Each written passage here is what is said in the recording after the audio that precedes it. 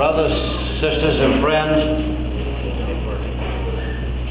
I will not be moving about this evening to lend emphasis to my remarks because I'm temporarily handicapped. So perhaps it would serve a good purpose. Even so, you'll at least be able to hear me because of necessity I'll have to stand right in front of the microphone. To the best of my knowledge and belief, though my arms are immobilized, I'm still laboring under the impression that my mind is all right. But that will remain to be seen. The series of lectures which I shall endeavor to give to this school in the next few nights will be within the framework of law and grace. Two simple words, but containing a wealth of information in them. If you and I could fully appreciate what Paul was endeavoring to say in his 6th chapter of Romans, we indeed would have a wonderful comprehension of God's plan and purpose and how it operates. The psalmist tells us, "Thy word is a lamp unto my feet and a light unto my path." We could appropriately paraphrase that verse and say, "Thy law is a lamp unto my feet and a light unto my path." By it we will be able to differentiate between what the Lord requires and what He does not require. Such knowledge is power. It is part of the power of the gospel that has the power unto salvation. Now, if I could write on the board there, I would like to illustrate my remarks tonight, but I will say that for tomorrow night. I might as well be optimistic. If I'm able to write, I will certainly endeavor to do that. But I want you to visualize with me a piece of paper. On one side has debits, on the other side has credits, the left side and the right side. And in 1, 2, 3 order, on the left side, 1, 2, 3 order, I would write law, sin, and death. And then on the right side of the page, opposite law, I would write grace. Then under grace, righteousness and life. So if you can visualize in your mind what I have done, you will see on one side law, sin, and death, grace, righteousness, and life. And then if we read from left to right, we'll find an antidote for each one of those items. Opposite law, we will find that the antidote for law would be grace. Opposite sin, we would find that the antidote for sin is righteousness. And opposite death, we would find that the antidote of death is life. Now, there are fundamental principles by which the deity himself has ordained. And there is no deviation therefrom, whether we like it or not. So we might as well humble ourselves before God and submit to His will, because these things have been written aforetime for our learning and for our comfort, that through patience, for our learning and for our admonition, that through patience and comfort of the Scriptures we might have hope. Now, what is a definition of law? It's a 3-letter word, and the definition is very simple. Law means a rule of action, and that definition is true of any law. Man-made law, laws of nature, municipal law, or ecclesiastical law. Now, as you well know, mankind in society has written volumes upon volumes defining law, the interpretation and the application thereof. For instance, the municipal law is not only a rule of action, but it is a rule of action prescribed by the supreme power within a state, commanding what is right and prohibiting what is wrong. But what we are interested in is divine law, which supersedes and transcends any man-made law. So when I speak of law, I like to qualify it beforehand and speak of divine law. Now, when it comes to divine law in the pages of Scripture, we have three phases of it given. That which was given in the Garden of Eden, known as Edenic law, that which was given at Mount Sinai approximately 1,500 years before Christ, known as the Mosaic law, and that which was ushered in zero time, known as the law of the Spirit of life in Christ Jesus. Now there's a wealth of information to be obtained from those three phases. What do we mean by Edenic law? When was it given? When was it placed into force? And answer the question, has it been terminated? And we find that the Edenic law is so named because it was the law of God given in the Garden of Eden to our first parents. The sum and substance of which said, in the day that thou eatest thereof, thou shalt surely die.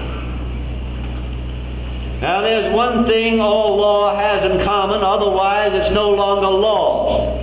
And that is, in order for a rule of action to be law, it must have a penalty attached to it when there's an infraction of that rule. If there's no penalty imposed, then that which you had thought was law is no longer law. It may be just a simple rule, but even simple rules have penalty attached to them. So law, divine law, has a penalty attached to it, conditioned upon it being broken. And there's one thing about divine law that is not in common with man-made law, and that is divine law, when it is broken, unless some provision is provided, it always invariably carries the death penalty. So it's severe. Now the Edenic law that was given in the Garden of Eden was broken, as you well know, by our first parents. And because law was transgressed, sin for its first time came into existence, because sin only exists by transgression of law. So we see that law is a cause, sin is a result of breaking that law. Now sin, that has come into existence, we have to consider that. Now we find that sin is transgression of God's law. When we transgress man-made law, we speak of ourselves as either being transgressors of the law or criminals, petty infractions of the law. But it's not spoken of in a primary sense as being sin. Although breaking man's law could very well be sin, because that's within the framework of God's law, which says, among other things, obey the powers that be. And if you obey not the powers that be, to that extent, you've not only broken man's law, but you've also broken God's law. Now we find that sin exists in three phases. In a positive phase, a negative phase, and a conditional phase. Sin in any form, positive, negative, or conditional, carries with it the death penalty. The simplest illustration of a positive sin is to break God's law, which says, thou shalt not steal. You then do something that you should not do, therefore it's a positive sin. A negative sin is to fail to obey the law of Christ when He says, if there's a brother in distress and you have the opportunity to lend to him a helping hand and you neglect to do so, you haven't done anything. That's just it. you're permitted to do that which should have been done. So that negative sin may also be spoken of as a sin of omission. And then there's a sin of condition that we find ourselves in when we find ourselves born into the land of the living as babes. That too carries the death penalty. One of the first things that we learn is that someday, sometime, we must die. That is a law of nature. Now, how did these things come into operation? The Edenic law was given to Adam and Eve. They transgressed, and as a result of that transgression, sin came into force. And it's like a chain reaction. The result of sin is death. Now, it will help to clarify things if we will always keep in mind that things always operate in that order: law, sin, and death. You have to first have law before you can have sin. You must first have sin before you can have death. And we find that those three things are in operation today. Therefore, we have law, sin, and death. How about that sin of condition? That sin of condition is operative on a federal principle, a physical law of our beings. Because when God drove Adam and Eve out of the Garden of Eden, the entire human race were within the loins of Adam and Eve.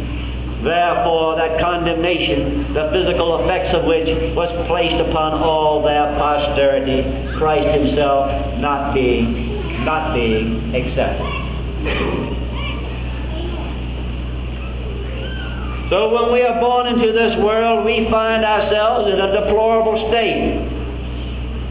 Some people take the philosophy of the Epicureans and say, let us eat, drink, and be merry, and drink of the dregs of life, because tomorrow we die.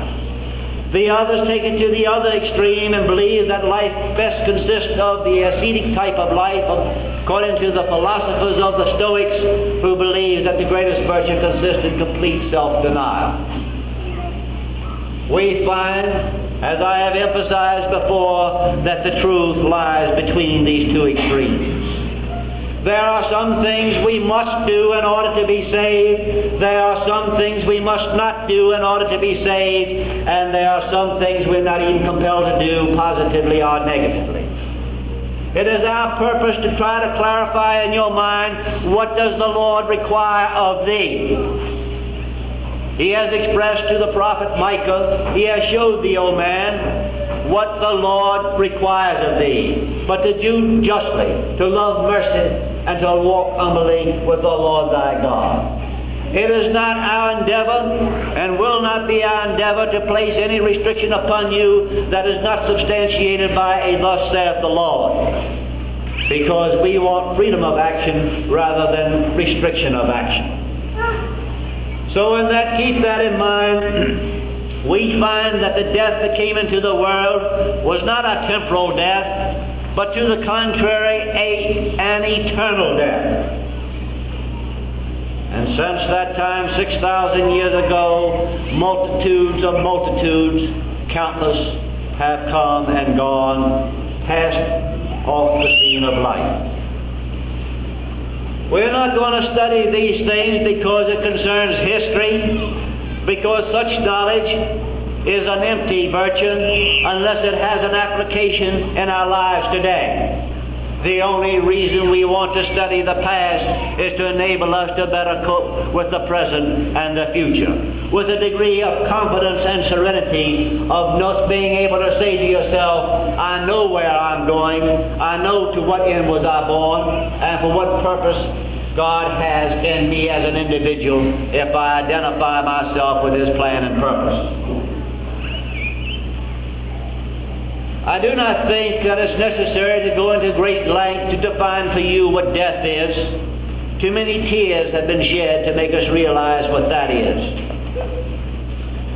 But in order for us to appreciate the love that God has showed to us, the children of men, we must understand what grace is and what righteousness consists of, and the end result, eternal life.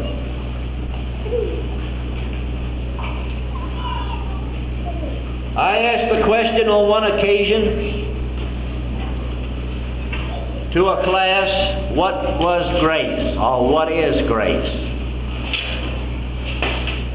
And a young lady raised her hand, and I recognized her, and she says, I would say grace is that which is graceful. We can use words with a vague understanding without having a clear understanding. Well, I'd have to admit that in her answer there is some degree of rightness. Grace, that which is graceful, usually has beauty to it. And the beauty of the Lord is full of grace. But if for purposes of clarification we have to be more technical than that.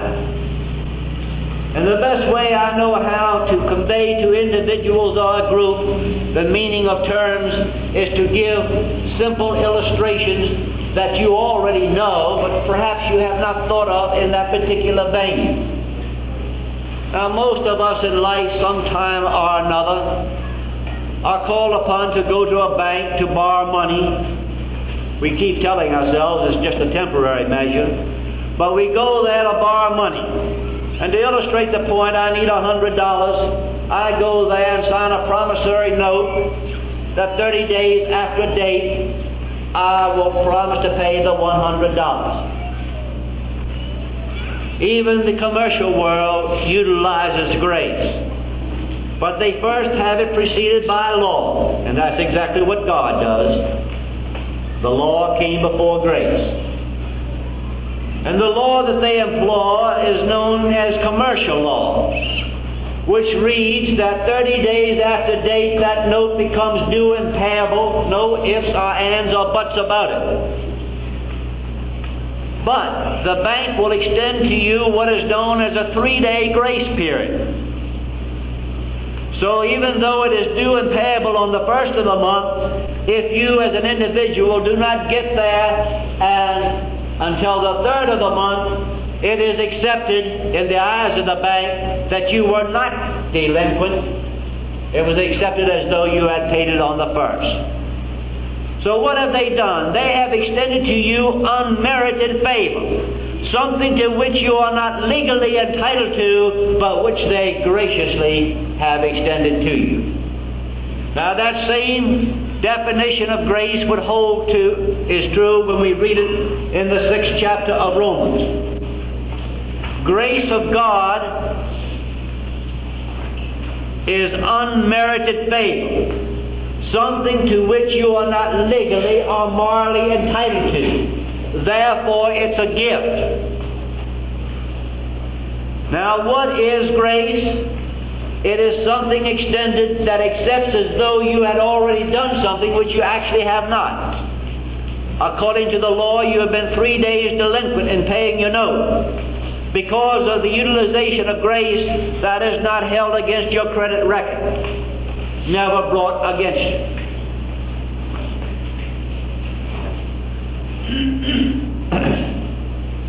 Now, what does grace do? It's an antidote to law.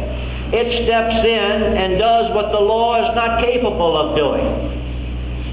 Because under the law, particularly the law of Moses, where we have so many details of it enumerated, we find that according to the law of Moses, every transgression received a just recompense of reward.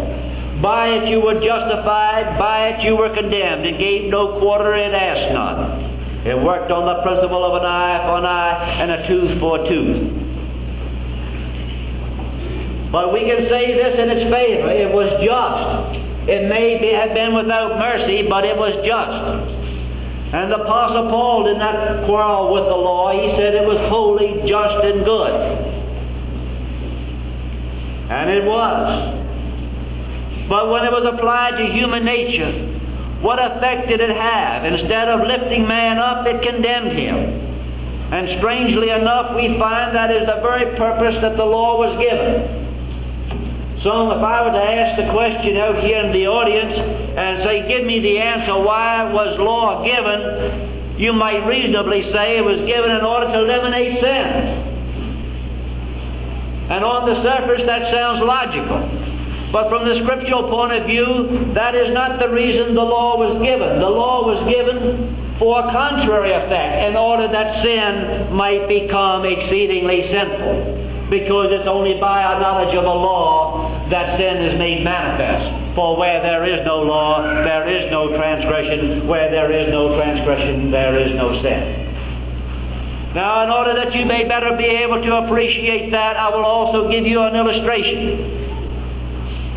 Sometimes I had a person tell me these illustrations you give, any resemblance between conveying a thought and confusing a person is purely coincidental. But I think if you will pay attention to me, you will get what I am endeavoring to put across. And I can use this pencil. When you look at this pencil from out there, it's a perfect pencil. No blemishes on it. But if we'd bring it up under a strong light, a magnifying glass, we would find that there are many imperfections in that pencil that are not made obvious or visible until they are subjected to close scrutiny. And that is exactly what the law of Moses did to human nature. It placed, as it were, under a microscope. So the imperfections of human nature were made manifest. And how were they made manifest? Because it was so restrictive in its operation. Thou shalt not do this, thou shalt not do that. You cannot even gather sticks on the Sabbath day.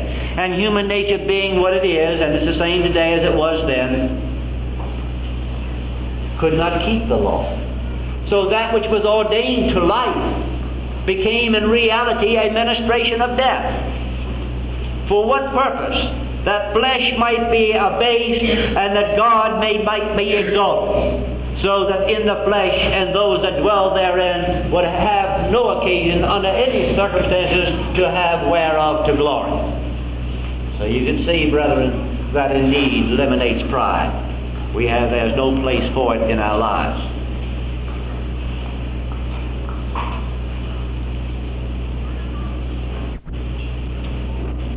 Now, that law was given in order that sin might become exceeding sinful. Then you might, because human nature being what it is, they were all condemned by some phase of the law. No individual lived for any length of time, with the exception of Christ, that was not guilty of some infraction of that law. So that which was ordained to life became in reality a ministration of death. Well then, how can a person be saved? We can only be saved by the administration of grace, this unmerited favor. And in order to emphasize the application of grace, I'm going to make a statement that may be shocking to you, but don't stand up and protest at this point, because I'm qualified. I will endeavor to explain it away to your satisfaction. I make this statement, if you have followed me closely, that in the light of what I've already said, no one, unless they are absolutely perfect, will get into the kingdom of God. No one. There is no place in God's plan and purpose for sin to be rewarded with life, because the result of sin is death, and God is not the author of confusion. And I said sin in any phase has as its result the death penalty. So I make the statement in the light of those things that no flesh, unless it's absolutely perfect, will get into the kingdom of God. And if I left it there, your reaction would be the same as mine. Well, we might as well close the school up now and everything connected with it, because we are fighting a losing battle. Because even if I try and you try, can you honestly say, according to the thoughts and the intents of your heart, that you are perfect? That you walk and sin not, that you think and sin not, and speak and sin not? The answer is negative. We are all guilty. Some to a greater degree than others, but we are all guilty. And in the light of the statement that I made, if you're guilty just to a degree, that will earn for you the death penalty. It's just like a criminal who has already been legally condemned by the powers that be for being guilty of murder. He's going to be executed. He has nothing to lose by being guilty of 2 murders, because the end result of that is death. And whereas he may be guilty of several murders, he can only receive 1 death. And when such an individual as that escapes from a penal institution before the execution of justice, the word goes out, he is an exceedingly dangerous individual. He has nothing to lose, and he would spare no one in order to save himself. So that puts us in a very dark light until we consider grace. Now, this is how grace operates. Grace can only operate where there has been transgression of law. And it's grace that gives us eternal life. And the Apostle Paul, even in his day, anticipated an abuse of that precious element of grace. In the opening words of the chapter read by the brother, he says, "What shall we say then? Shall we continue in sin in order that grace might abound?" If grace can only operate where there has been transgression of law, and we can only be saved by grace, well then should we react upon that and sin a lot in order that there'll be plenty and ample room for grace to operate? He says, God forbid. He says, how shall we that are dead to sin live any longer therein?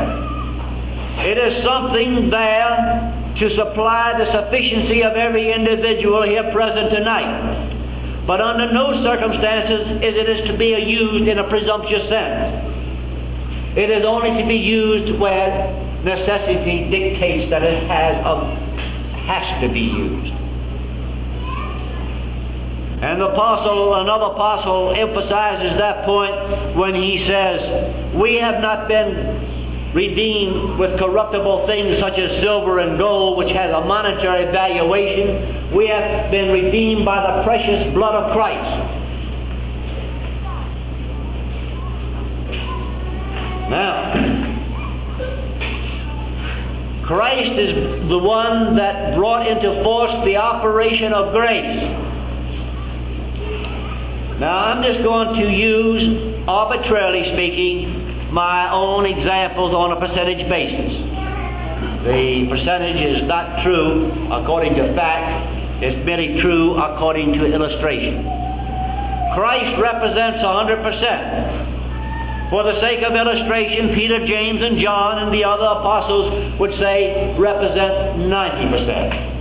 Christ is 100% perfect.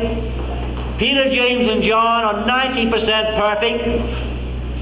So therefore, in order for them to get into the kingdom, it is necessary for them to have 10% of the grace of Christ, to supply the deficiency which they had to bring them up to a state of perfection. So in their case, they needed 10%. Now, arbitrarily speaking, we will let 70% be failures.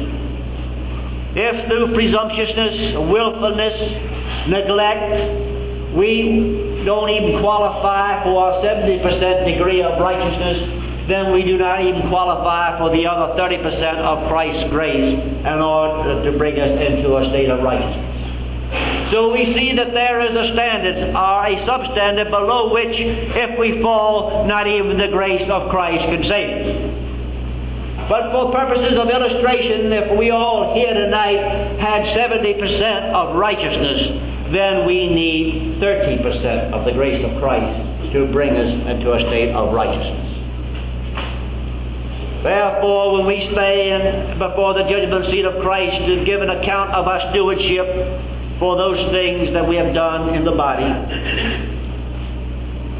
and we have said unto us by the grace of Christ, well done, thou good and faithful servant, enter thou into the joys of the Lord, you can rest assured that you qualified for His saving grace that brings you into a state of perfect righteousness, so that God, consistent with His previous plan and purpose, can be in a position to confer upon you eternal life.